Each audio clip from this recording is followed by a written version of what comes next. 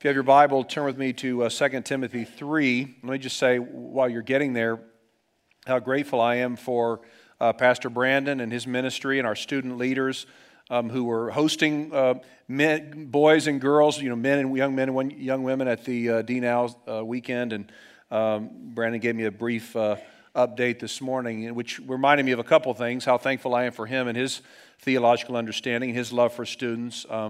But also that we have so many people who are willing to give up their weekend, essentially, to host teenagers. So I'm thankful for that. As we launch into our discussion today, we're going to be covering verses 1 through 17, by the way, so the whole chapter. Let me ask you a question. How many of you like to be surprised? I don't have a surprise for you, but I'm wondering if you like to be surprised. In other words, if someone were to prepare for you this a surprise birthday party or surprise, graduation party, or you're whisked away on this trip that you have no idea about, that really energizes you. That gets you excited. You love that sort of thing. I'm sure that describes some of you. Lynn raised her hand. Now, how many of you hate to be surprised? You say, don't plan anything for me, right? Don't plan any surprise parties. Don't take me on any trips that I don't know where I'm going or how to pack. You tell your kids, if you have news for me, don't wait for me to hear it from somebody else. If it's bad, whatever it is, just tell me. I don't like surprises. I think, of course, there's a spectrum on which people fall, but I think there are some people who just cannot stand surprises and some people who love surprises. And I was kind of persuaded as I looked at the passage this week that the Apostle Paul may have been in that camp that doesn't like surprises. Because as he writes to Timothy, again, he's writing from prison in Rome. Timothy is this much younger church planter in Ephesus.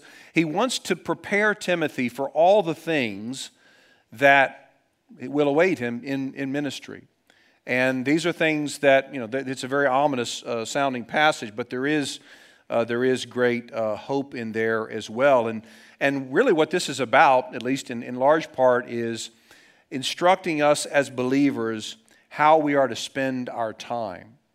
What do we invest in and what do we avoid? What do we prioritize and what do we let go of? Where do we go for strength, encouragement, and power when we are at our wits' end? So that's kind of the theme that we're going to see this morning. Let me start by reading verses 1 through 8 of 2 Timothy 3. Here reads the word of the Lord. But understand this, again, Paul writing to Timothy, that in the last days there will come times of difficulty. For people will be lovers of self, lovers of money, proud, arrogant, abusive, disobedient to their parents, ungrateful, unholy, heartless, unappeasable, slanderous, without self-control, brutal, not loving good, treacherous, reckless, swollen with conceit, lovers of pleasure rather than lovers of God, having the appearance of godliness, but denying its power. And then Paul says, avoid such people. For among them are those who creep into households and capture weak women, burdened with sins and led astray by various passions, always learning and never able to arrive at a knowledge of the truth. Just as Jannes and Jambres opposed Moses, so also these men oppose the truth, men corrupted in mind and disqualified regarding the faith. But they will not get very far, for their folly will be plain to all, as was with those two men. So Paul's preparing Timothy. Of course, Timothy's already in the thick of it, at this time. But he's preparing Timothy for what to expect as he continues to move forward in pastoral ministry. He wants Timothy to be ready, not to be surprised of the challenges that he will continue to face in what Paul calls the last days. Now, when we read that phrase, the last days, we might be inclined to think of some time in the future in some post-apocalyptic setting on a scorched earth where, dilapidated buildings and people hiding out. And we might think of something that we might see in a science fiction movie or maybe we see in a video game. But the period known as the last days actually began when Jesus was born. So we're actually living in the last days. The last 2,000 years are what the Bible would refer to as the last days, the time between the coming of Jesus and the return of Jesus. So this is not describing some future dystopian state, right? This is our age that we're talking about. And what are the characteristics of our age? Where Paul has listed the way that people will be, the way that people are, and will continue to be in the last days. We could go on and explain and give examples of all of these different characteristics, but I don't think it's necessary. Lovers of self. So rather than lovers of God and neighbor, they're actually lovers of self. Lovers of money. Greed would be rampant. Proud, arrogant, abusive, disobedient to their parents, ungrateful, and unholy.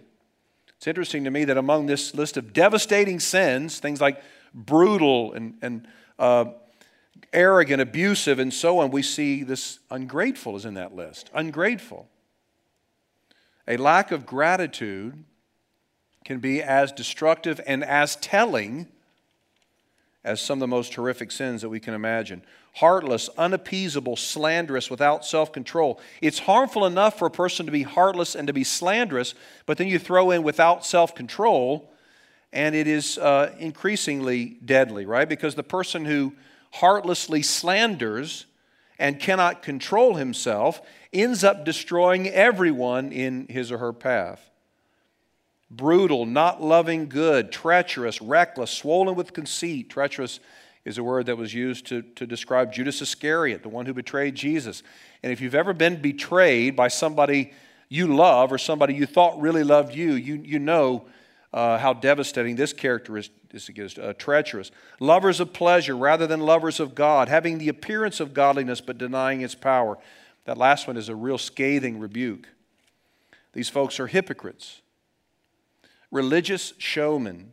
Now, they may have had big ministries and they may have garnered huge followings, but they really had denied the power of the gospel, denied Jesus, and therefore were nothing more than actors or performers. They were not proclaimers of good news. They loved the idea of religion. So they loved, you might say, getting dressed up on Sunday and being seen in their outfits and maybe going through some of the rituals. They even loved some of the practices of religion. But their hearts were spiritually dead. They thought that because they were religious, they were righteous, but such was not the case. They were strangers to Jesus in that they didn't know Him and He didn't know them. I've had some people like that, frankly, in the churches that I've served over the years. Love religion and love talking about religious things and love the practices of religion, but not a deep love for God or the things of God or the people of God. Paul goes on to say that these are folks who creep into households and capture weak women. Now, this is not chauvinistic language or women bashing. This is just a picture of the historical reality that Paul is addressing. There were plenty of widows in that day and age who were just barely getting by, and they were weighed down with fear and guilt and anxiety, and they were susceptible to con men. And these false teachers would actually target these women. One historian writes, Timothy's opponents were deceptive religious charlatans who, like many religious frauds, found disproportional success among the women. This was confirmed a few years later by a couple of church historians of that day, including Justin. Now, what does Paul tell Timothy to do concerning these people? Verse 5b, avoid such people. Avoid such people. So we've talked about throughout this letter how it's about handing down the deposit of the gospel and also, of course, persevering in our own faith so that we have something to hand down. And Paul will say that requires investing time, spending time with the right people and actually avoiding the wrong people. So here's our first point this morning as it relates to how we spend our time. Our energy and time should be spent on those who are at least open to the things of God, rather than trying to win those who are hard-hearted.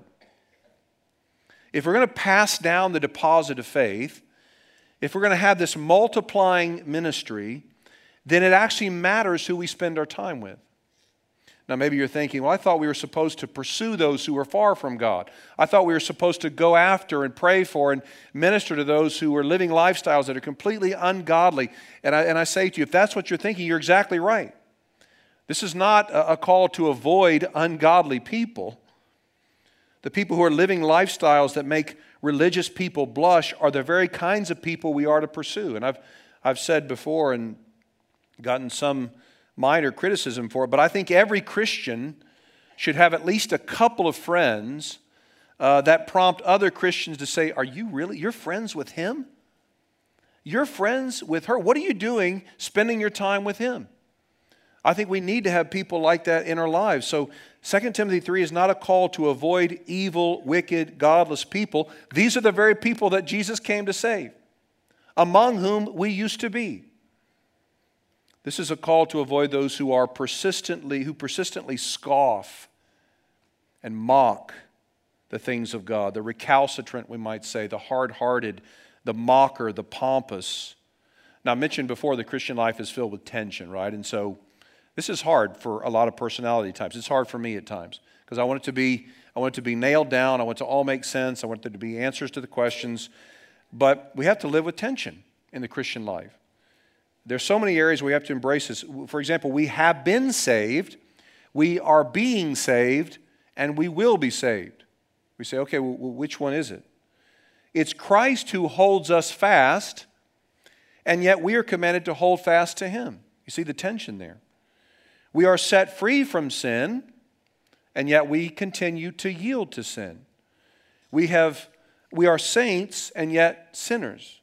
We are of great worth, and yet, spiritually speaking, we are wretched apart from Christ. And here, we read in chapter 2 of 2 Timothy that false teachers are to be corrected. And then chapter 3, they are to be avoided. So we ask the question, well, which one is it? And the answer, of course, is it all depends. It all depends on what the false teachers and what those people who oppose us are actually like. The opponents that Paul tells Timothy to confront in chapter 2 seem to be the ones who are at least open to the discussion about the things of God. Paul says in chapter 2 that God may grant them repentance leading to the truth. So at least there's a degree of receptivity there. There appears to be a willingness to listen. But the folks that Paul lists in chapter 3, they appear to be hard-hearted scoffers, completely self-centered, mockers of the gospel. Verse 7, they're always learning but never able to arrive at the knowledge of the truth. And those are the folks that Timothy is to avoid. Why? Because there's no benefit in having these discussions with them. Their minds are made up, their hearts are hardened. There are some people in our lives that we would do well to discontinue discussions with until at least they are repentant or show some level of humility. There are some people in your life right now, and I don't know who they are. Maybe you do. Maybe you can't think of anyone at the moment. There are some people in your life right now that you should probably say to them, please stop texting me. Please stop giving me things to read. Please stop arguing with me. Stop baiting me. Right? I love you, and I'm not against you, but until you show some humility, this needs to stop. Now, I'm not talking about giving up on them. I'm not talking about ceasing to pray for them. I'm not talking about writing them off. I'm talking about refusing to engage them. In the words of the Apostle Paul, I'm talking about avoiding them. I've got a couple people like that in my life. Very specific, real people. And there was one guy, whenever I would post something on Facebook that was devotional in nature, anything about God, he would reply in the comments section with a real sarcastic comment, just mocking God. And at times mocking me. And so after a while, I had to say to him, I reached out to him, I said, look, I want you to know, one, I'm going to unfriend you on Facebook. Two, if I'm ever in your city, doesn't live around here, if I'm ever in your city, I would love to sit down and have coffee with you, but we're not going to do this anymore. So you're not going to be able to comment on my status anymore. Because he actually was a leader in the men's ministry of the church that I once pastored years ago, and now is a convinced, aggressive atheist. And I've had conversations with him, and we've gone round and round, and I've had to come to the point where I say, look, unless you show some level of humility or earnestness, I'm not going to do this anymore. Again, it's not talking about writing people off, but this is the second time in a short section, 2 chapters, that Paul has told Timothy to avoid some people. Don't be around them. Don't hang around them. Don't engage them. Again, don't give up on them, but don't continue. No. Maybe you're thinking, well, is this what Jesus would do? And of course, if you read the Gospels, you know this is what Jesus told his followers to do. When he sent his disciples out to the villages, he said, if they refuse to listen to you, and of course this is at the end of a longer section, shake the dust off your feet as you leave that city, which was a symbolic gesture, like saying, I'm not doing this anymore. I'm washing my hands. Lord, I'm just committing this person entirely to you. There's nothing else I can do.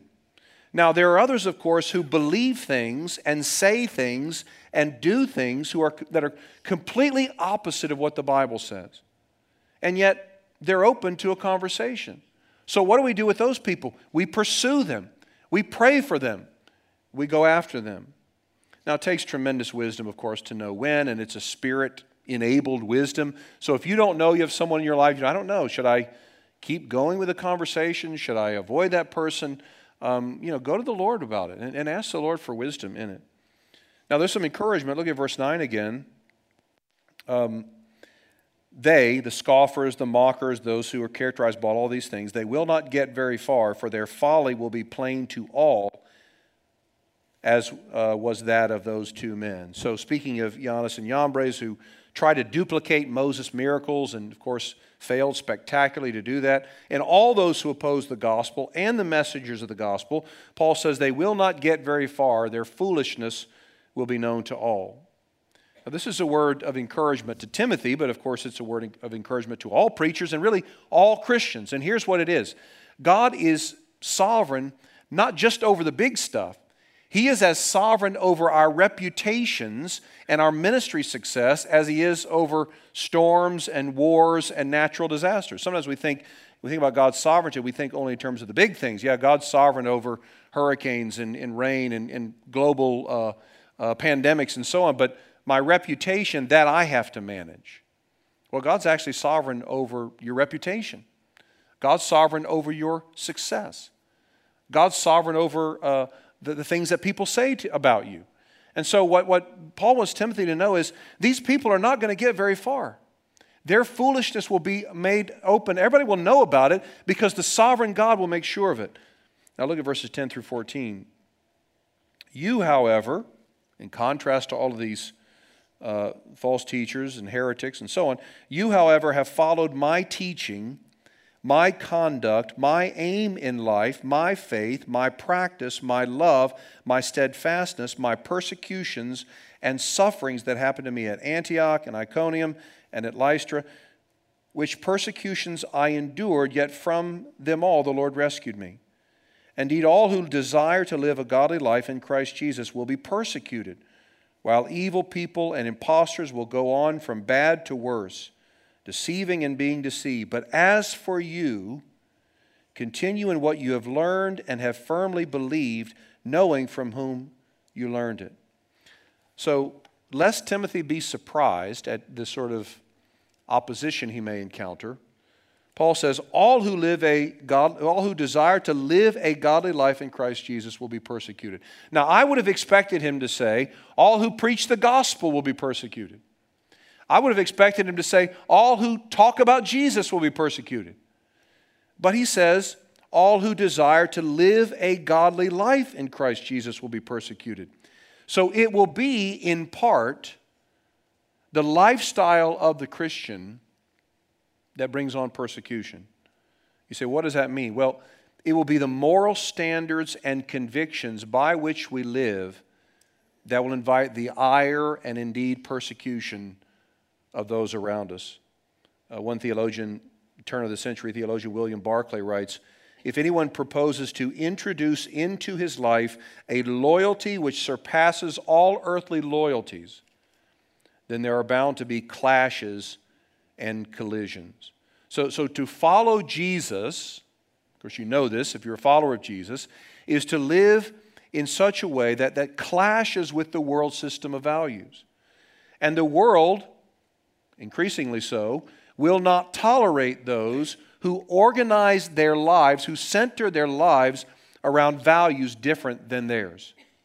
And Paul says it's not going to get any better, actually. Paul says, verse 13, evil people will go from bad to worse, while at the same time, here's that tension again, God is advancing His kingdom. So you have these two things that we have to recognize that are at work somehow together in tension. God is advancing His kingdom, which He's promised to do until Christ returns and the kingdom is consummated. What that means is we see this in our lives. God is bringing people to saving faith. God is reconciling people who are in estranged relationships. God is softening the hearts of those who want nothing to do with Him. God is going after people, right? God is bringing about forgiveness and reconciliation, while at the same time, things are getting worse and worse in terms of the world's perspective. You say, how can both be going on at the same time? Well, it speaks to the ever-widening gap between kingdom values and worldly values. There are so many new moral dilemmas we're facing now, and I understand. I've got a friend who's a historian, PhD from Cambridge, travels all over. He says everything is cyclical, and I get that on some level, right? But things just sort of, we were seeing the same things over and over again in a cycle. But there are some new moral dilemmas that we're facing, areas like marriage and family and sexuality and gender and so on, that we've really never faced before at this level. And of course, it's exacerbated by social media. The way of the kingdom and the way of the world will become increasingly separated and polarizing. So what do? Well, continuing with that theme of being careful how we spend our time, Paul reminds Timothy, look, you've been with me, and you've seen me, and you've seen my love, and you've seen how I've responded. You've seen how I've been persecuted. You've heard my teaching. You've been around me at all those times in my life. You've seen all of that. You've seen how the Lord has delivered me from all of those situations. And then he says, you followed me in verse 10, and then in verse 14, remember what you've learned. In other words, keep on following what you've seen and what you've heard, what you've learned. Paul says, avoid these people, but imitate me. So here's our second point. Christ followers who model kingdom values and persevere in gospel truth ought to be sought out and imitated.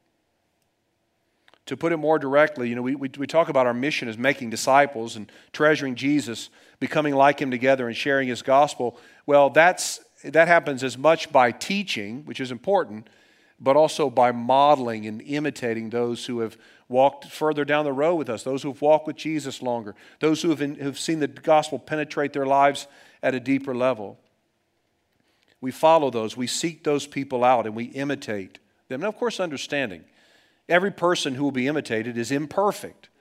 But we find those, again, who are more spiritually mature, who've walked longer with Jesus, and we imitate them.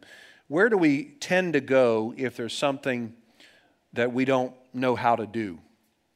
Well, we Google it, right? Or we go to YouTube, and you can find on YouTube, there's almost nothing you can't find instructions for on YouTube. I just looked this morning just to find a couple of real examples on things you can find instructions to do. I just Googled strangest things you can learn to do on YouTube, and a couple of them I thought were interesting. You can learn on YouTube how to zombie-proof your car. Anybody done this? No one shook their. What are you going to do when a zombie apocalypse comes? Right? You've not zombie-proofed your car. You can learn how to be a ninja. Any of our students, if you any ninjas among us, you can learn how to be a ninja. You can learn how to annoy telemarketers. This could be fun, huh?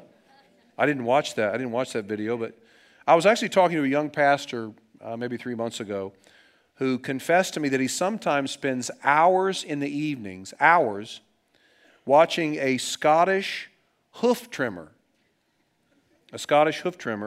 Now, he doesn't have any cows, he doesn't have any cattle, any livestock. But he said, I just cannot look away from this guy. I mean, this is fascinating stuff.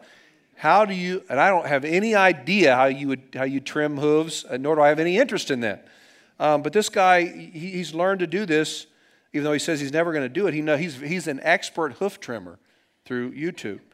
I mean, there's almost nothing you can't learn how to do by way of YouTube. But there are some things, the things that matter most in life, that you can only learn well by watching someone else do them. How to lovingly and courageously lead your family if you're a man. You can read books on it, and there's some really good books on that. But if you spend time with somebody who is lovingly, sacrificially, and courageously leading his family, you'll learn more in an hour with that person than a stack of books. How to gently respond to those who erupt at you with anger. You can read, count to 10 and breathe deeply and all those things, and I'm not disparaging any of those things. But if you want to learn how to respond to somebody who comes at you with anger, how to respond to evil with good, watch somebody who does it well. How to share your faith, all kinds of great books on that. But just sit down with lunch with someone and have him or her tell you how he shares his faith, how she shares her faith. How to grieve with those who are grieving. As a young pastor in late 20s with multiple degrees, I had no idea how to grieve with someone who was grieving. It wasn't until I followed those who were farther along in their faith, who were more mature, who had grieved with other people, that I learned how to do this. And I'm still not great at it, but I've been around enough people, and my wife is phenomenal at this. Being around other people, men and women, who've helped me understand what it's like to grieve with someone who's grieving. You can't learn that in a book. How to mourn with someone who is mourning. How to comfort someone tenderly who's hurting. Again, YouTube videos can give us some good advice, but they can only go so far. What we need is godly people around us to imitate. Those people, again, who we watch their lives, and we watch their lives and their doctrine closely, and we say, this is someone that I want to emulate. This is someone I want to be like. This theme of imitation actually runs throughout the Bible. Not indiscriminate following, not blind allegiance, but surrounding ourselves with people whose example, though definitely imperfect, we'd like to emulate. If you're farther along in the faith, if you've been a believer for decades, who's imitating you? Who are you inviting to hang around you and see how you deal with things? Who's been at your dining room table lately for a meal? Who's seen you interact with your spouse and your children? Who's seen you handle conflict in a biblical way? If you're younger, who are you seeking after to imitate? Who are you watching in a non-stalking way, right? Who are you paying attention to? Who are you keeping an eye on? Who are you observing how they handle things? Who have you asked to help you? Say, I don't really know how to do this. I'm in a situation right now, I don't know what to do about it. Who have you asked to help? In the book of Philippians, Paul says this, brothers, join in imitating me and keep your eyes on those who walk according to the example you have in us. Now, it takes a lot of boldness to say that, doesn't it? Imitate me? Who's ready to say that? Well, what makes Paul or Timothy or anyone else worthy of being imitated is that they treasure what matters. They love what's important. They believe in what's true. And so not only will you learn how to handle things, but you will also learn, if it's a godly person, you'll also learn what it's like to repent, what it's like to seek forgiveness from someone, what it's like to live humbly, to care about justice, all of these things. Paul makes it clear in his instructions to Timothy in verse 14, remain in what you have learned and what you've been convinced of. And then he clarifies what that means. Look at verses 15 through 17. He says, and how from childhood you have been acquainted with the sacred writings, which are able to make you wise for salvation through faith in Christ Jesus. All Scripture is breathed out by God and profitable for teaching, for reproof, for correction, and for training in righteousness, that the man of God may be complete, equipped for every good work. So when Paul talks about the sacred writings in verse 15, he's talking about the Scriptures. Now, of course, what Scriptures did Timothy have? The Hebrew Scriptures, what we call the Old Testament. He's talking about the Old Testament, which he says is able to make you wise for salvation through faith in Jesus Christ. So what Paul is saying is, in other words, the primary concern of not just the New Testament, of course, but the Old Testament, the primary concern in the Old Testament is God's salvation through the person and work of Jesus Christ. This is one of a dozen places in the New Testament where we're told that the whole Bible, including the Old Testament, is actually about Jesus. How do we remain on solid footing in this uneven climate that we're in, this ever-changing world, the hostility between kingdom values and the world's values, by staying in the Scriptures, by testing every philosophy, every ideology, every way of thinking against the Scriptures, and then submitting to what the Scriptures say. But also by remembering that it's the Scriptures that teach us not just God's ways, but they testify to Jesus.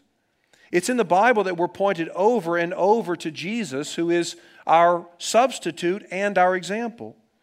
So when all others fail us, when our heroes fall, or we're watching that person we imitate and he does something that we're surprised by, or she sins in a way we would never expected, when our heroes fall and our pastors hurt us and our mentors blow it, we have this steady anchor as we sing in Jesus. In fact, Paul says, He's the point of the whole Bible. He's the point of the whole Bible. And then likewise, when we fail, when we hurt others, when we fall to temptation, when we ignore God's teaching, when we provide a very poor example for someone to imitate, we look to Jesus, the point of the Bible. And the Scriptures are not only about Jesus, but they speak specifically to the suffering of Jesus, which provided the way for our salvation. You see in those 12 passages, and we're not going to turn to them or even look at them, but those passages which talk about Jesus being the point of the Bible, the point of the Old Testament, they're usually in the context of the suffering of Christ. In fact, when Jesus explained the Scriptures to the guys on the road to Emmaus, and they didn't understand what the Scriptures were all about, Jesus said, the text says, and He said to them, O foolish ones and slow of heart to believe all the prophets have spoken. Was it not necessary that the Christ should suffer these things and enter into His glory? And beginning with Moses and all the prophets, He interpreted to them in all the Scriptures the things concerning Himself.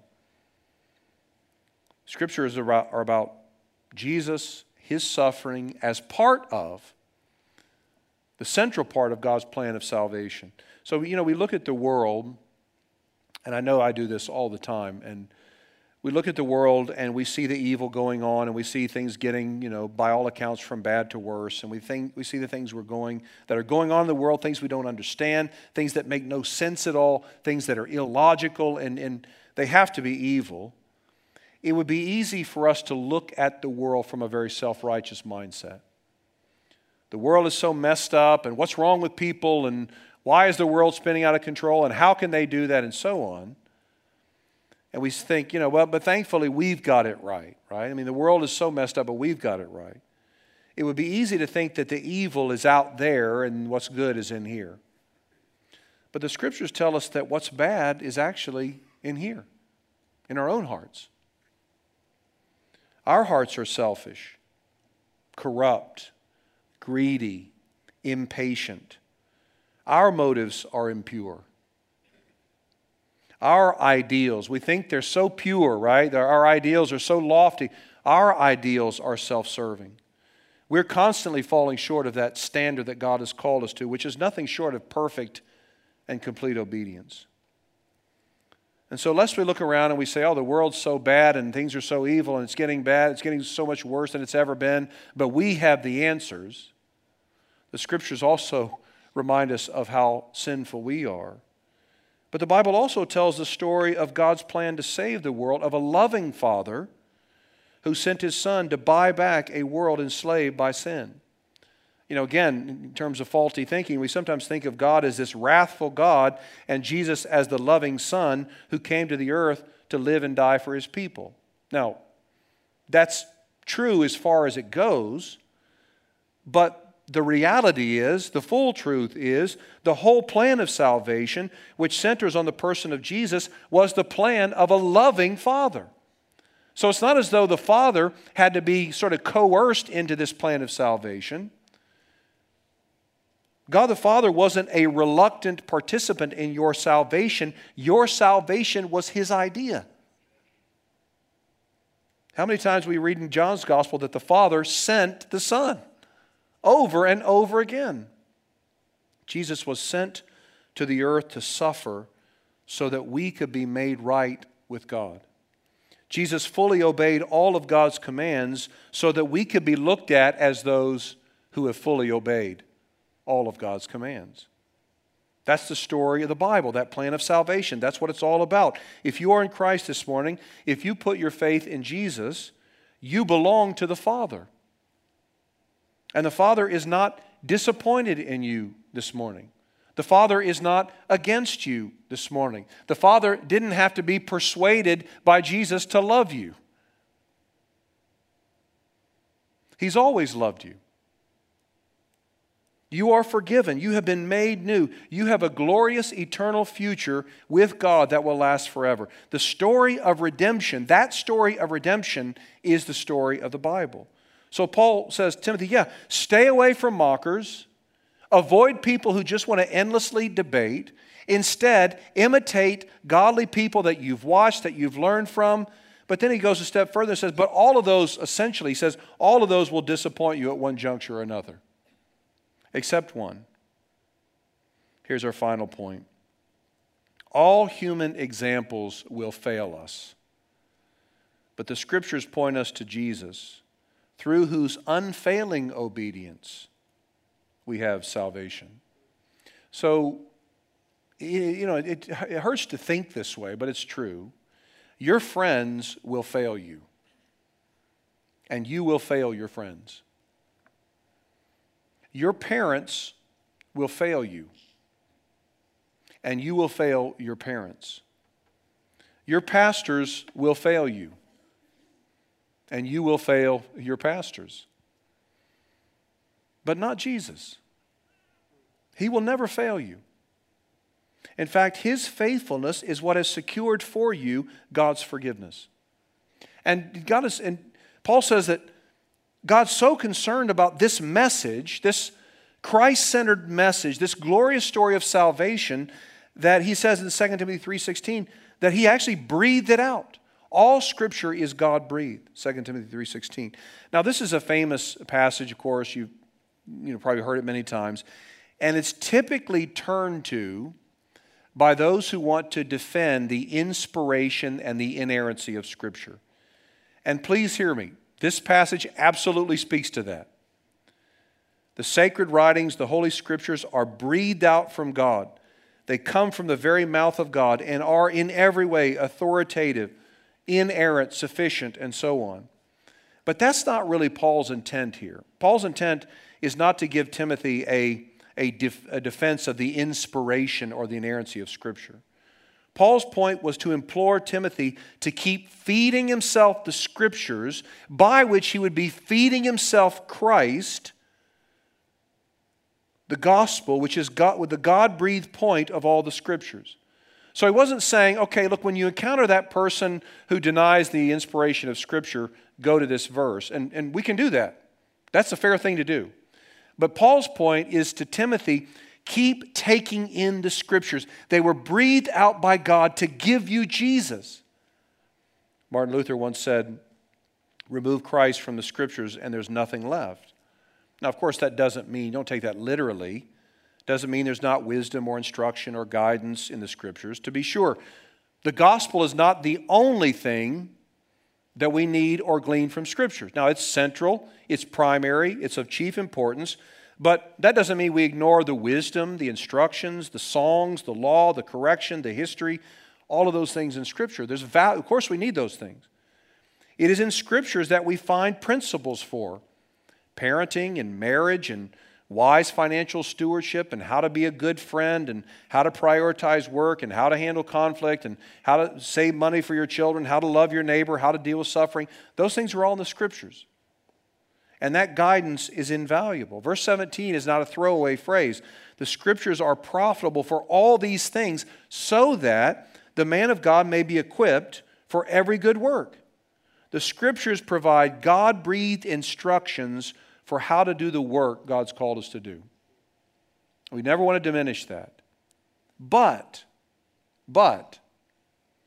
providing guidance on how to live is not the primary purpose of the Scriptures. All the guidance we find in the Scriptures, we welcome it, we approach it humbly, we're taught by it. But all of the guidance we find in Scriptures must be considered in light of verse 15. The Scriptures are able to make you wise unto salvation through faith in Christ Jesus. That's what makes them most profitable.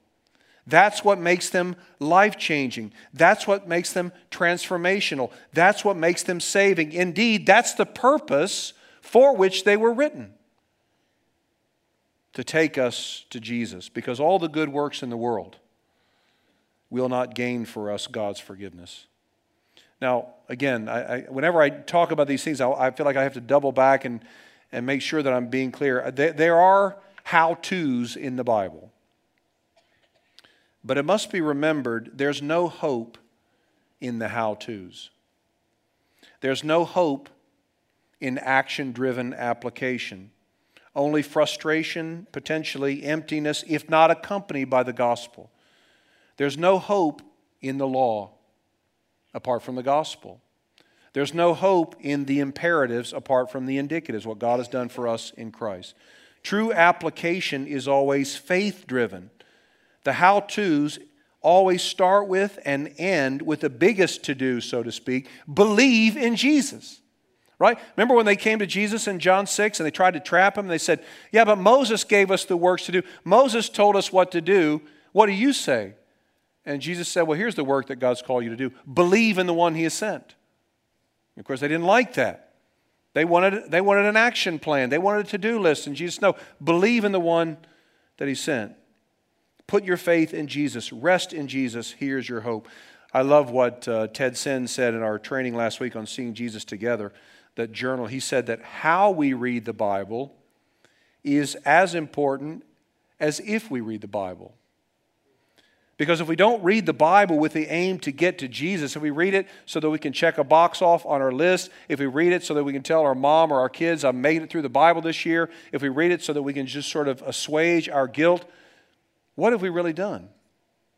If we don't read the Bible with the aim to get to Jesus, we're missing the point and might very well end up like the Pharisees who knew the Bible better than anyone in this room, far better, but missed Jesus and therefore missed salvation. So let's continue to see Jesus in the Scriptures. But more importantly than approaching the Scriptures with the right hermeneutic, let's trust in the one who is the subject, the object, the locus, and the hero of all the Scriptures, Christ, the Savior of the world. Let's pray.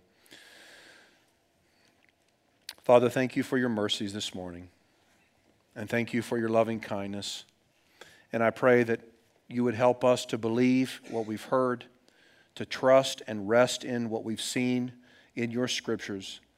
And I pray that this morning, even as we sing it together, that you would help us to believe that our only hope, our only refuge is Christ and Him alone. We ask this in Jesus' name. Amen.